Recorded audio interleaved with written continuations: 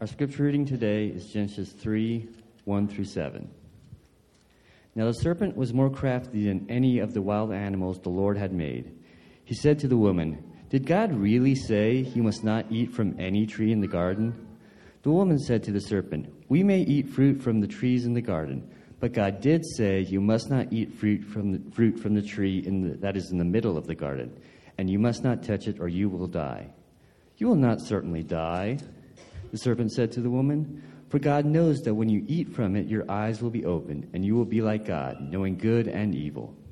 When the woman saw that the fruit of the tree was good for food and pleasing to the eye, and also desirable for gaining wisdom, she took some and ate it. She also gave some to her husband, who was with her, and he ate it. Then the eyes of both of them were opened, and they realized that they were naked. So they sewed fig leaves together and made coverings for themselves. This is the word of the Lord for us. We live in a broken world. The reason we live in a broken world is because of sin. It started with Adam and Eve. They ate the forbidden fruit. You know the story. It is what we're going to talk about together this morning, but you know the story. They ate the forbidden fruit in the Garden of Eden, and humanity's been living under the curse ever since. And of course, part of what we learn from this is that we have a spiritual enemy. We have one who is trying to lure us away from Christ and tempt us to disobey God. And as pessimistic as it may sound, he's been pretty successful. We live in a broken world. And for each one of us here today, we've fallen prey to the schemes of our spiritual enemy. You know, we're not just pointing fingers at Adam and Eve going, "Thanks, you messed it up for all of us." But we recognize and confess and admit, for each and every one of us, we've fallen prey to the schemes of the enemy. We've sinned. We've done wrong. But praise God that even in the beginning of time, he was unfolding his master plan of salvation. That we wouldn't be forever doomed and forever cursed, but that we can be saved. We're in a sermon series through the book of Genesis called In the Beginning. And we are, by the way, encouraging you to read through the book of Genesis this year. We're going to take it in several different parts, but we are encouraging you, and as a church family, we are setting that goal together. Let's read through the book of Genesis. Part of the reason that's important, I should say this, is we're not able, from the pulpit, to preach through each and every verse. Okay, so we're doing Genesis, but we're really going to have to pick out some of the stories and pericopes, sections of Scripture to teach on. We can't go through each and every verse, but we're encouraging us as a church family to read through the book of Genesis this year. This morning, we're looking at chapters 3 and 4. In fact, if you have your Bible with you, we'll soon be turning there. Go ahead and get it out. Genesis 3 and 4. This is Adam and Eve, and they're called to carry out God's mandate to care for the earth, but Satan enters the story. He entices them to rebel against God. And again, as I said, here's what we discover when we look at this story, that even in their failure, even when Adam and Eve disobeyed God, they ate the forbidden fruit. It's kind of one of those moments where you go, you had one job. There's one tree that you have to avoid. You had one job, and you blew it.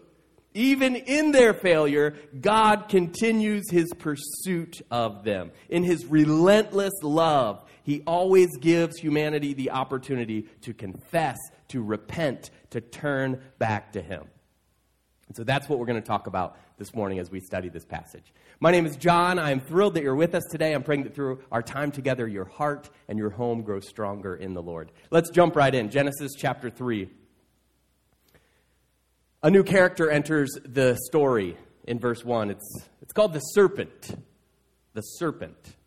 And the serpent is described as crafty. And we quickly begin to realize that this character, the serpent, is an enemy of God. And is really trying to thwart humans and lead them really in a rebellion of God.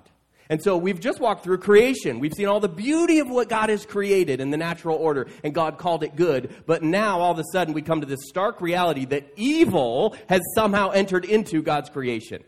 I would put it this way. We often talk about the sin of Adam and Eve as the fall of humankind. But really, there was a fall before the fall.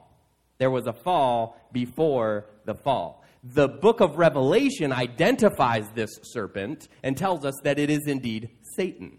And so we read Genesis, but we do so through the lens of the entirety of the canon of Scripture, including Revelation and other places that tell us about our spiritual enemy. Satan, we understand from the Scriptures, was created as part of the heavenly host, or we could probably use the word angel. Like he was a created being, a celestial being, part of the heavenly host, but then he was cast down because of his pride. This is a really fascinating study. We're not going to go too in-depth, but I'll touch on it real briefly. One of the places we learn about this is Ezekiel 28.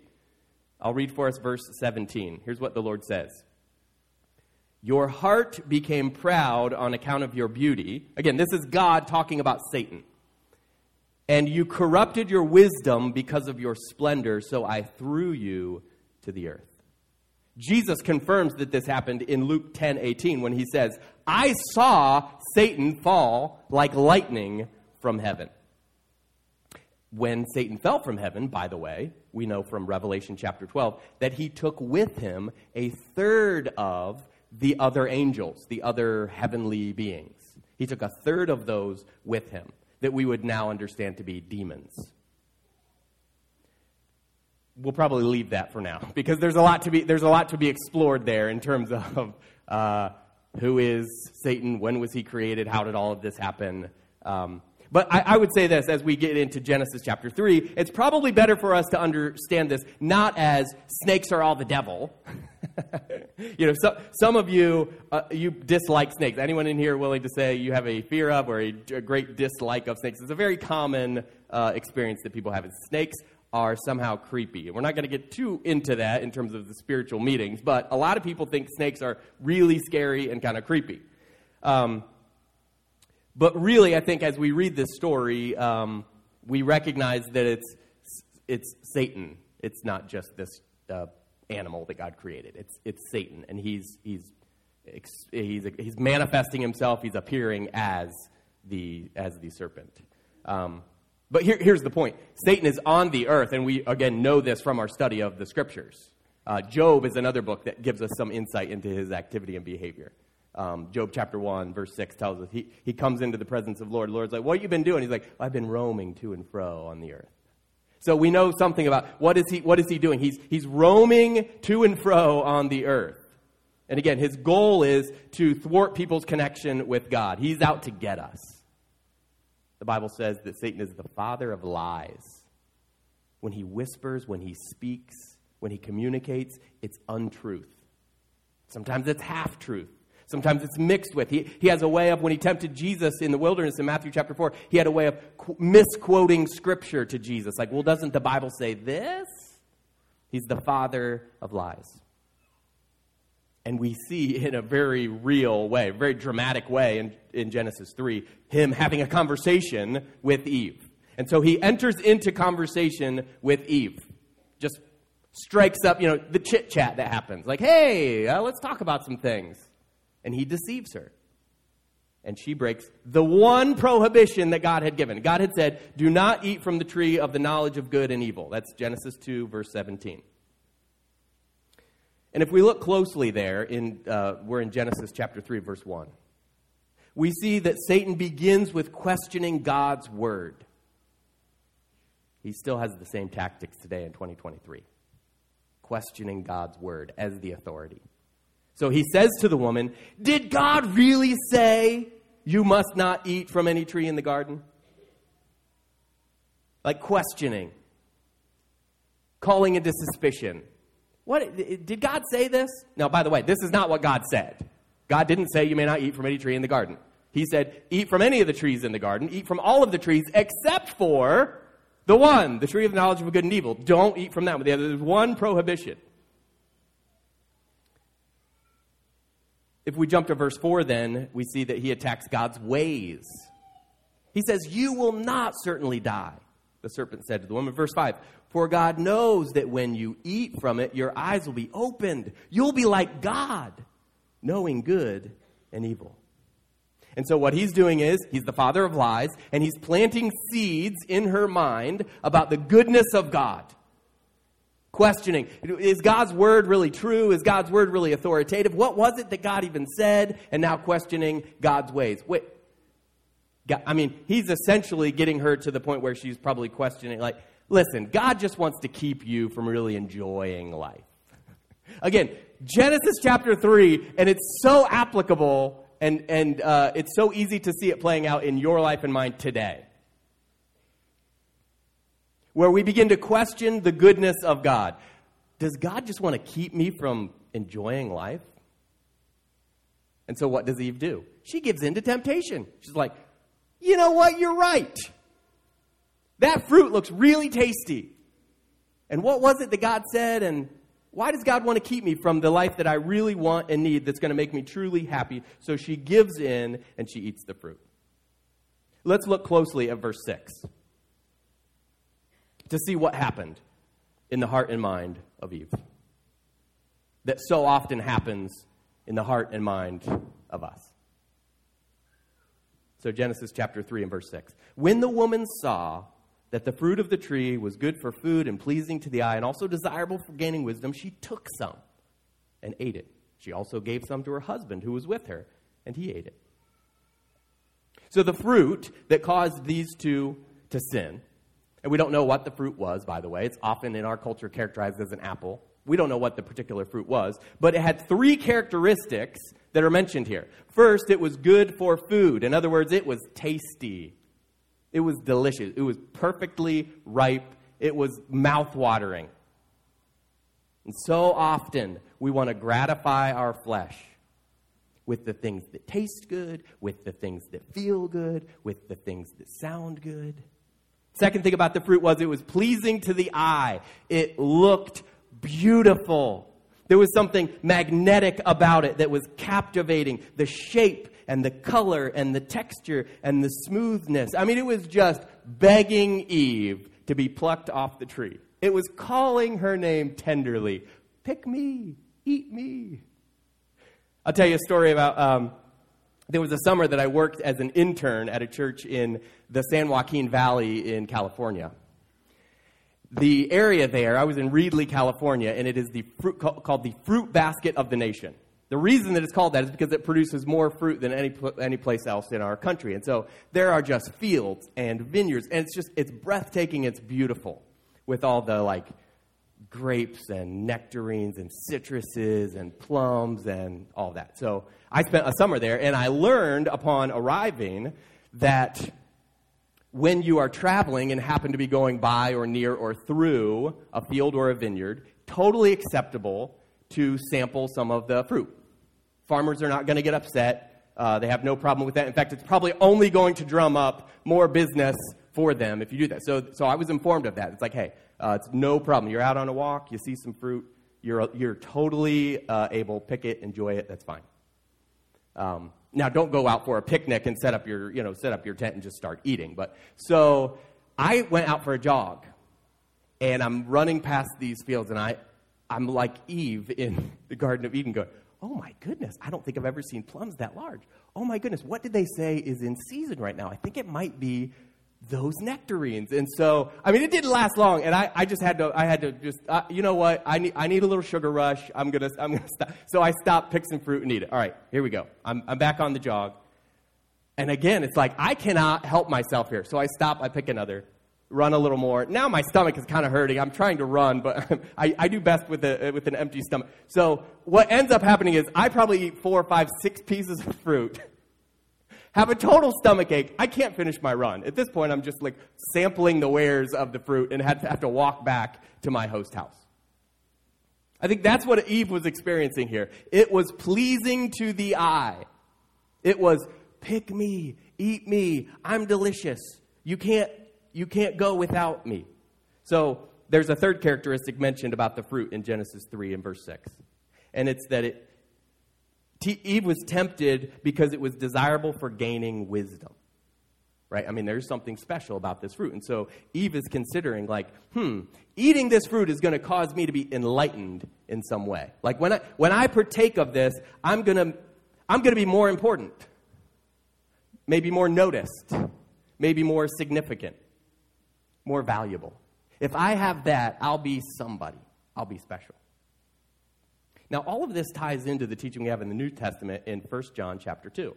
In verse 16, we learn that all sin stems from one of three places. Here's what John says. For everything in the world, the lust of the flesh, the lust of the eyes, and the pride of life, those are the three areas, comes not from the Father, but from the world. When Satan tempts you, he does so in at least one of, perhaps multiple of these ways. And so again, he's the father of lies. He says, do it. It's going to feel good. Okay. The lust of the flesh. He says, watch that. It's going to fulfill you. Lust of the eyes. He says, go there or buy that or do those things because you deserve it. After all, you're special. And isn't life about you and your happiness? Lies. But what happens when we look at the words of Jesus? He says stuff like, pick up your cross and follow me. He says stuff like, in this world you will have trouble, but take heart, for I have overcome the world.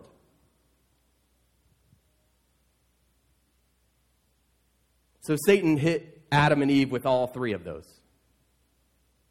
And they fell. They fell hard. We call this the fall of humanity, right? And to be clear, Eve eats the fruit first.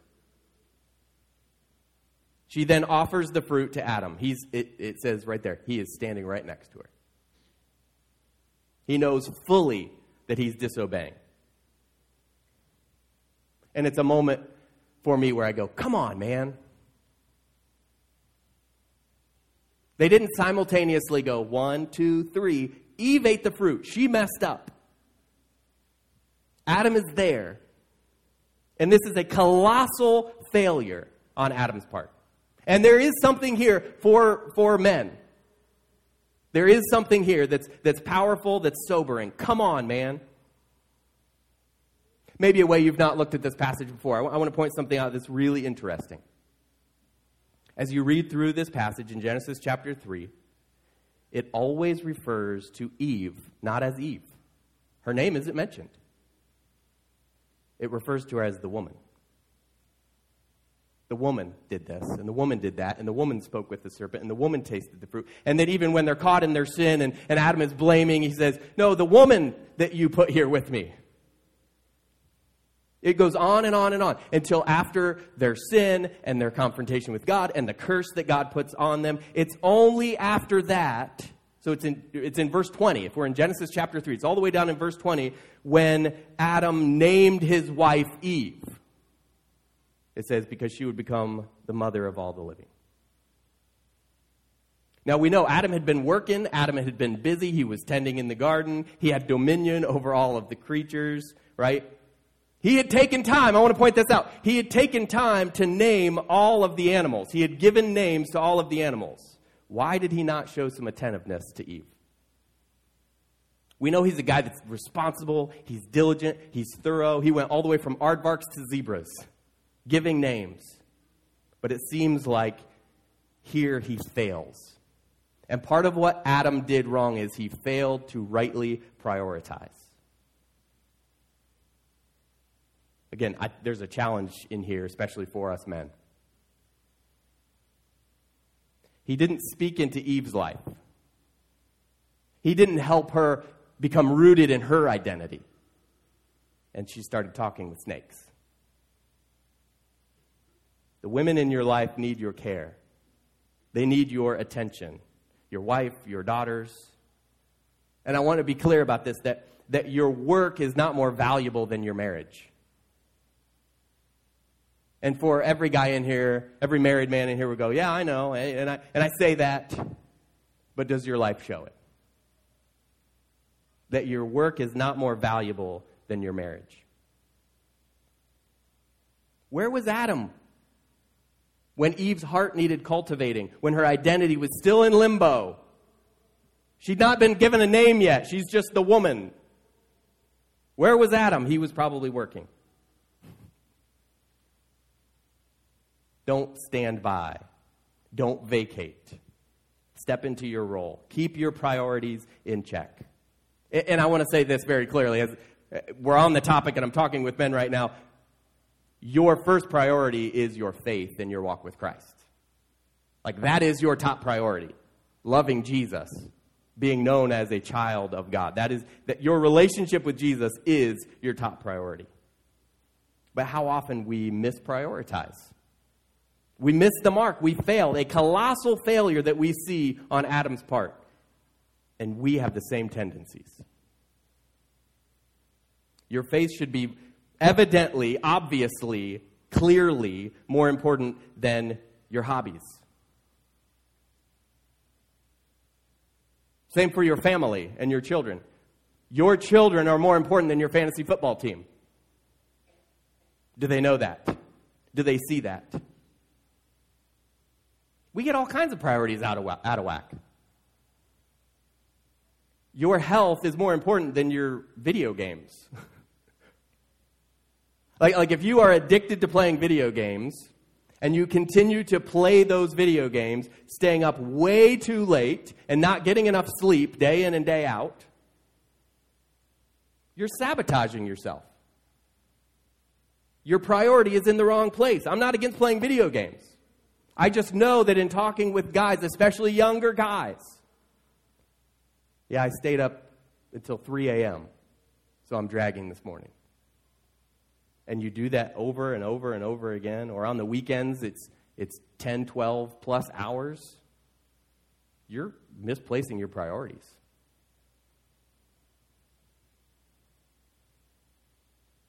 Get your priorities in check. And as it relates to the people in your life, tune in. Tune in to what's happening in their lives. Keep watch, stand guard, and don't let snakes in your home and in your family. Adam failed colossally. And man, I just wonder about this. And I've spent a lot of time just kind of pondering and mulling over and asking questions. One of the best ways to read Scripture, by the way, is just ask questions of it. And write down those questions. What are the things that jump out? What are the things that are confusing? What are the things you notice? I just wonder what it would have meant for Eve if she knew her identity. If Adam had spoken into her life and her heart, you are Eve, you are like the mother of all things that are living. From you is vibrancy and life and vitality. What would have happened if Eve knew her identity? She knew she was loved and celebrated and honored when that snake slithered up to her. Maybe she would have said, "Get lost, Buster. I don't need you. I don't know you." But maybe she was feeling like an afterthought. Maybe it was nice that someone was paying some attention to her. Instead of feeling overlooked and unappreciated. What would have happened here if she had been honored and encouraged and loved and celebrated? I think she would have been less interested in talking with this serpent.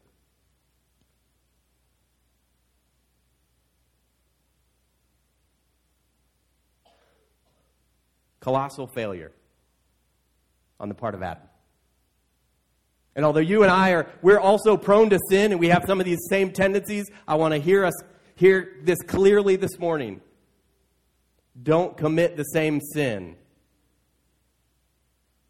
of misplaced priorities.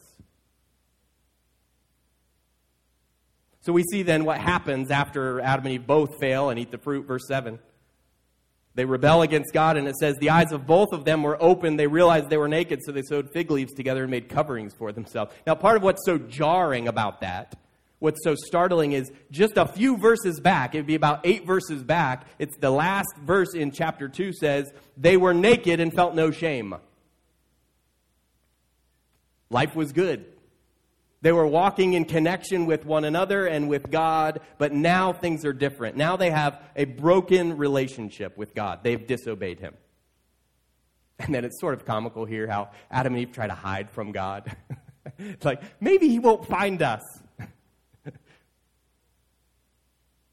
The Lord finds them, of course. And He asks them if they ate the forbidden fruit. And their response, this is in verses 12 and 13, by the way, Genesis chapter 3. Their response is pointing fingers. Adam blames Eve. The woman you put here with me. And really, he's kind of blaming God there too, isn't he? He didn't say the woman did it. He said the woman, the one you put here with me. Like, God, you're the one. You kind of caused all this. And then Eve, of course, blames the serpent. And no one takes responsibility. No one says, we had one job. You gave us one prohibition, which was don't eat the fruit from this particular tree. And guess what we did, God? We ate from that tree. Don't we do the same thing? When we mess up, and we know we've messed up, we try to cover it. You know, they're sewing together fig leaves. Later on, we see God gives them a little more proper clothing. Like, no, the fig leaves are not for you to wear. You don't see people walking around in clothing made from leaves, do you? So it was a terrible idea to cover themselves with the fig leaves. Better than poison ivy or something like that, I guess. But like that's not, like, we do the same thing when we use these cheap, poor, wrong substitutes. Like, we're going to just cover this up. We're going to sweep it under the rug. We're going to put on the fig leaf. Then everything's going to be okay. Or we do like they did and we hide. Like, maybe God won't see me here. Maybe God won't find me here.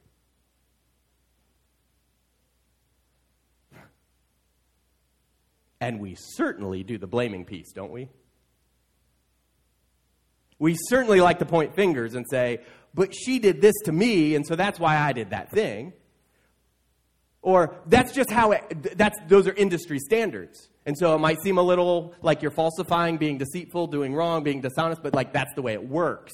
So if I want to succeed and thrive in this field, in this work, in what I do, then I have to do those things. It's not my fault that I've sinned. It's someone else's fault. We do the same thing. We live in a sin-sick world. Like, we still live in a world that has the effects of Adam and Eve eating the forbidden fruit. And each and every one of us, each day, faces the same temptations that they faced. Those same temptations. Those same lies from the serpent. Questioning God's goodness and questioning God's word. And so I want to point out a few things this morning with the time that we've got left. The first is that it's not a sin to be tempted. I want to be clear on this. As we talk about temptation, temptation in and of itself is not a sin. It's not wrong. We all face temptation. We're tempted in all kinds of different ways, right? We're tempted to use words in ways that hurt others and tear others down. We're tempted to hold grudges, to harbor bitterness. We're tempted to be dishonest. We're tempted to kind of make those shortcuts. I think of our young people, high school students, college-age students, who live in a culture that glamorizes alcohol use and drug use. We face temptations at every turn. Temptations of sexual immorality, of gluttony, of materialism, of pride. But I want to point this out this morning as we talk about temptation, that it's not wrong to be tempted. It's wrong to stray from God's commands and enter into sin. When we're tempted, the scriptures give us this great promise that God will provide a way out. That we can choose to honor him. This is a teaching from 1 Corinthians 10:13. It says, no temptation has overtaken you except what is common to mankind. In other words, what Adam and Eve faced, what people have for centuries, for millennia, that's what you're facing. It's nothing new. And God is faithful. He won't let you be tempted beyond what you can bear, but when you are tempted, he will also provide a way out so that you can endure it. What a great promise from God's word. We're not immune from facing temptation. It lurks at every corner. But God provides a way out. It is not a sin to be tempted. Part of the reason I can say that is because our Lord Jesus was tempted. And yet he didn't sin.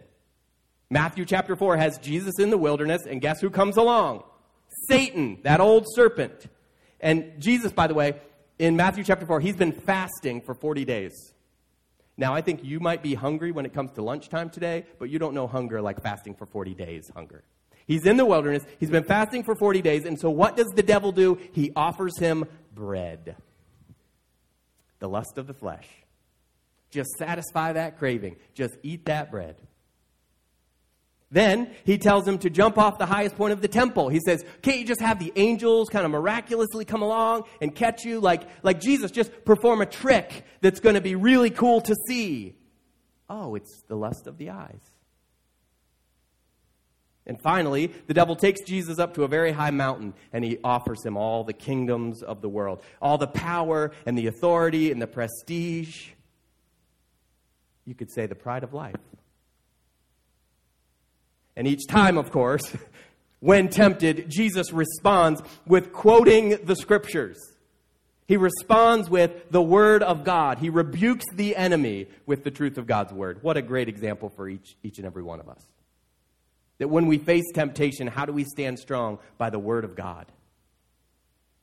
Temptation, I always say, is an equal opportunity to do good or to do wrong. It's like when you're dieting and one of your coworkers brings in donuts. Like, why couldn't you have done that last week when I was just free-for-alling it? But now I'm on a diet, and all of a sudden, all these good things start to pop up. When the coworker brings in donuts and you've said you're going to diet, you've got a choice to make. You're going to stand strong and just gnaw on your carrot, watching them enjoy the donuts? Or are you going to say, thank you for bringing this in. You know what? I'm going to count this as a blessing from the Lord. It's like the guy he was trying to lose weight, and he decided it's going to be best to stay away from the bear claws that just call to him. There's a local bakery that makes the best. And so he's going to stay away, but he shows up at work one morning, he's got a whole box of bear claws. He had asked his coworkers to help him, hold him accountable. They go, dude, what's going on here? Why do you have the bear claws? He goes, no, this is different. He says, I prayed about it, and I believe God wants me to have these bear claws. Kind of hard to argue with that. Okay, but they're like, could you explain that to us? He's like, yeah, well, I was driving past the bakery, and I saw they had just made fresh bear claws, and so I said, Lord, if you want me to have the bear claws, open up a parking spot right in the front of the store. His coworkers are like, yeah, but that's such a busy area of town. There was a parking spot right in the front of the store. He goes, yeah, I mean, not the first time around the block, but after 10 times it was. So God wants me to eat these bear claws. Don't put yourself in situations where you know you're going to be tempted. Right? Doesn't our Lord Jesus teach us to pray, lead us not into temptation? So God's will and God's heart and God's help does lead us in his paths of righteousness and not into places of temptation. So I want to make this clear. It's not a sin to be tempted, but it is very foolish to put yourself in temptation's path, and you have an equal opportunity to do good or to do evil. And really with that, then, we can recognize that every temptation is an invitation to depend on Christ. Why don't we start looking at it that way, friends? Not, oh man, there's another temptation. Oh man, I'm just getting blasted from every place today. Look at those as an invitation to say, another temptation. Okay, Jesus, I need you. And I hear you. And this is an invitation for me to depend on you. Lord, help me to be strong. And in those places, we can have victory. But I wouldn't stand here before you this morning and suggest that we can have victory in every area, every day, all day, through the rest of our lives. It's a struggle. Every day it's a struggle. Who's going to be in control, my flesh or the Spirit of God that indwells me? Every day it's a struggle. And so we don't always have victory, do we? You were awfully silent on that one. So let's talk a little bit about sin. I want to make this clear this morning. We're pointing out some observations from Genesis chapter 3. To sin is to believe the lie that God is not good. So ultimately, every time we do sin, we give in to the temptation, we've been deceived. Just like Eve, we're deceived. We're listening to the wrong voice. And by doing so, we're really making a claim against the character of God. I'm not sure if I can trust you in what you said, God. That's essentially what Adam and Eve are saying. I'm not sure you really have my best interest at heart, God, because that fruit looks awfully tasty. And I would simply say to you, God's ways are not our ways. God's thoughts are not our thoughts. And so, when God lovingly guides us, and we don't quite understand why he's placed us on a path that has pain and hardship, and we're tempted to go our own way, it becomes an issue of faith. And by the way, let's just explore that a little bit, shall we? Like, what happens when we go our own way? Anybody in here willing to admit to going your own way sometimes? You're just not real engaged right now. No one's willing to admit that you've gone your own way sometimes. How did that work out for you? I kind of wish we could just spend the rest of the morning in here talking through this. Forego our Sunday school hour.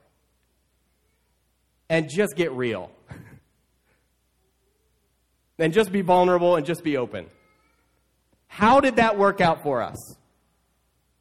When we said, I think I'm going to do this because that's going to be the best thing for me. Rather than, okay, God, this seems like it's hard. This is painful. This isn't what I would have dreamed up, but your will be done, oh God. Because that's the path of abundant life. That's the path of hope and joy and peace and all the fruits of the Spirit and the life lived with Christ. But what good news that even after we mess up, even after we sin, we do wrong, God is still good. God is still merciful. God is faithful. And so we see that in this story in Genesis chapter 3, that even when Adam and Eve eat the forbidden fruit, they do wrong. They willingly disobey. They go against what God has instructed them to do. He pursues them. Yes, there's a curse. I want to be clear about that. Like, there is a curse that flows from their sin. But honestly, even as we look at the curse that comes following the sin, God did it in a way that really more clearly reveals our need for Him. Even in the curse, God is gracious. Pain in childbirth? Hey, parents need to know right from the jump, we can't do this without God's help. Right from the start, oh Lord, I'm terrified. We need to know right from the beginning, God, we need you and we are desperate. We cannot do this without your help. Thorns and thistles, the brokenness that we see in the world, I think it's those very things that remind us that there's something wrong and therefore it's beyond our control and we stand in need of a Savior. Even in the curse, God is gracious to us. And God's desire in His heart, and this is clear throughout the entirety of Scripture, is that we return to Him. We sin, we mess up, we make mistakes, but God's heart is come back to the Father. Find your hope in Him. James 4:7 says, submit yourselves then to God. Resist the devil and he'll flee from you. And really that's part of how we stand strong in the face of temptation, is we submit to God. We say, God, I need you. I can't do right. I can't make the right choice here. I need help. God, I believe that you're good, that you're kind, that you're filled with compassion and slow to anger and abounding in love. And so I choose to believe that, God, you are who you say you are. And by the way, I'm not going to listen to snakes. I'm going to be really clear on which voices speak into my life and my heart. Yeah, to sin is to believe the lie that God is not good. But there's good news. That God's grace is greater than our sin. So what we see there is God pursues Adam and Eve. He shows His never-ending love and grace. Adam and Eve are hiding, right? We talked about that. But God goes for a walk and calls out to them. Where are you? This is verse 9, Genesis chapter 3. Where are you? Now, do you think God didn't know where they were? He knew exactly where they were. He wasn't legitimately asking for their location. Where are you? This is an invitation for them to respond to God's unconditional pursuit of them. Even in the midst of our colossal failures, God lovingly pursues us, and God invites us back to Himself. He says, where are you? To the crown jewel of His creation. We see also, He declares this, Genesis chapter 3 and verse 15. It's when He's cursing the serpent, that although there's going to be this ongoing struggle, as I've said, we live in a broken world, we face temptations at every turn, the woman's offspring will crush the serpent's head. It's a reference to Jesus. It's really the first reference to the gospel that we have in the Bible. There is good news that Christ will have victory over the enemy. Yes, we have a spiritual enemy, an adversary. He tries to thwart us. He tries to cause us to go into rebellion against God, just as he did. Remember, that's his story. That's his story of he was with God in heaven, created as a celestial being. And yet, his pride, his sin, led him to be cast out. And he just wants us to do the same thing. He wants us to follow suit and be like him. So yes, we have a spiritual enemy, but we also have an all-powerful, all-knowing Creator God. Here's what Romans 5:20 says. But where sin increased, God's grace increased even more. Isn't that good news? God's grace is greater than our sin. Listen, it's not as if humanity is getting any better. There are certain people who fall into this humanist camp that think, like, we'll just learn from past mistakes, and we'll just start getting better, and we'll start getting closer to God. It's like, we really don't have time this morning to preach through Genesis chapter 4, but let me just share with you. So we see this, the very first people created, they don't last very long, and they mess up, and they sin, in Adam and Eve. In chapter 4, what happens is, their two boys, Cain and Abel, and you know their story. Like, humanity takes a really sharp, steep dive into sin and depravity when Cain murders his brother Abel. In fact, in chapter 4 and verse 7, the Lord says to Cain, sin is crouching at your door. It desires to have you, but you must rule over it.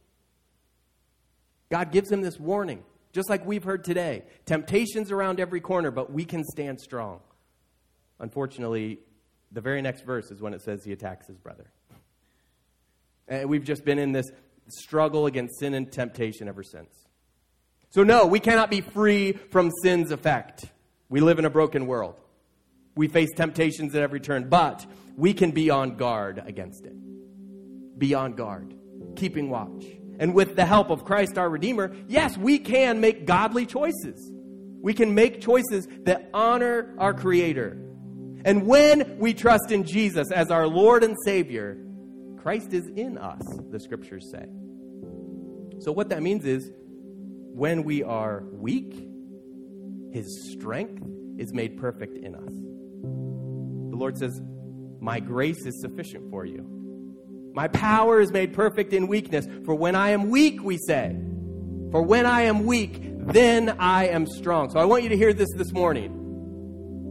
You fellow brother or sister in Christ, you believer who's trusted in the shed blood of Christ, that Christ in you is more powerful than any wrong desire that pops up. Christ in you. So every time you're tempted, God is inviting you through Christ to trust in Jesus, and He'll set you free. Ephesians 6:12 tells us very clear that our struggle isn't against flesh and blood. It's against rulers, authorities, powers of this dark world, against the spiritual forces of evil in the heavenly realms. And so if we want to stand strong there and we want to engage in that battle, we're going to fight, but we're not going to do so with weapons made of this world. We're going to do so by clinging desperately to the Word of God. Our God is stronger than our enemy. Greater is He who is in me, the Scriptures say, than he who is in the world. And so we learn from the stories that we see in Genesis chapters 3 and 4. We identify with the struggles we see there. And all the more reason why we say, thank you, O God, for your great salvation and your master plan to bring redemption to all who trust in you. Let's pray together. O God, our Heavenly Father, we humble ourselves before you this morning, freely confessing that we have gone astray, just like the Bible says. All we like sheep have gone astray. But you, our good and loving shepherd, the one who the Scriptures say is the shepherd of our souls, you pursue us. Even when we foolishly flee from you, you come after us. And you won't stop. And Lord, we thank you for that. We thank you for your pursuit in our lives. And yes, Lord, we intercede for those friends and family members who have strayed from you. And we long to see them come back in loving relationship with you. God, don't give up on them. And bring them to our minds that we might continue to persistently pray. So thank you, Lord, for this good news. That although we live in a fallen world, we serve a great God who is able. To you be the honor and the glory and the power forever and ever. And we pray it in Jesus' name. Amen.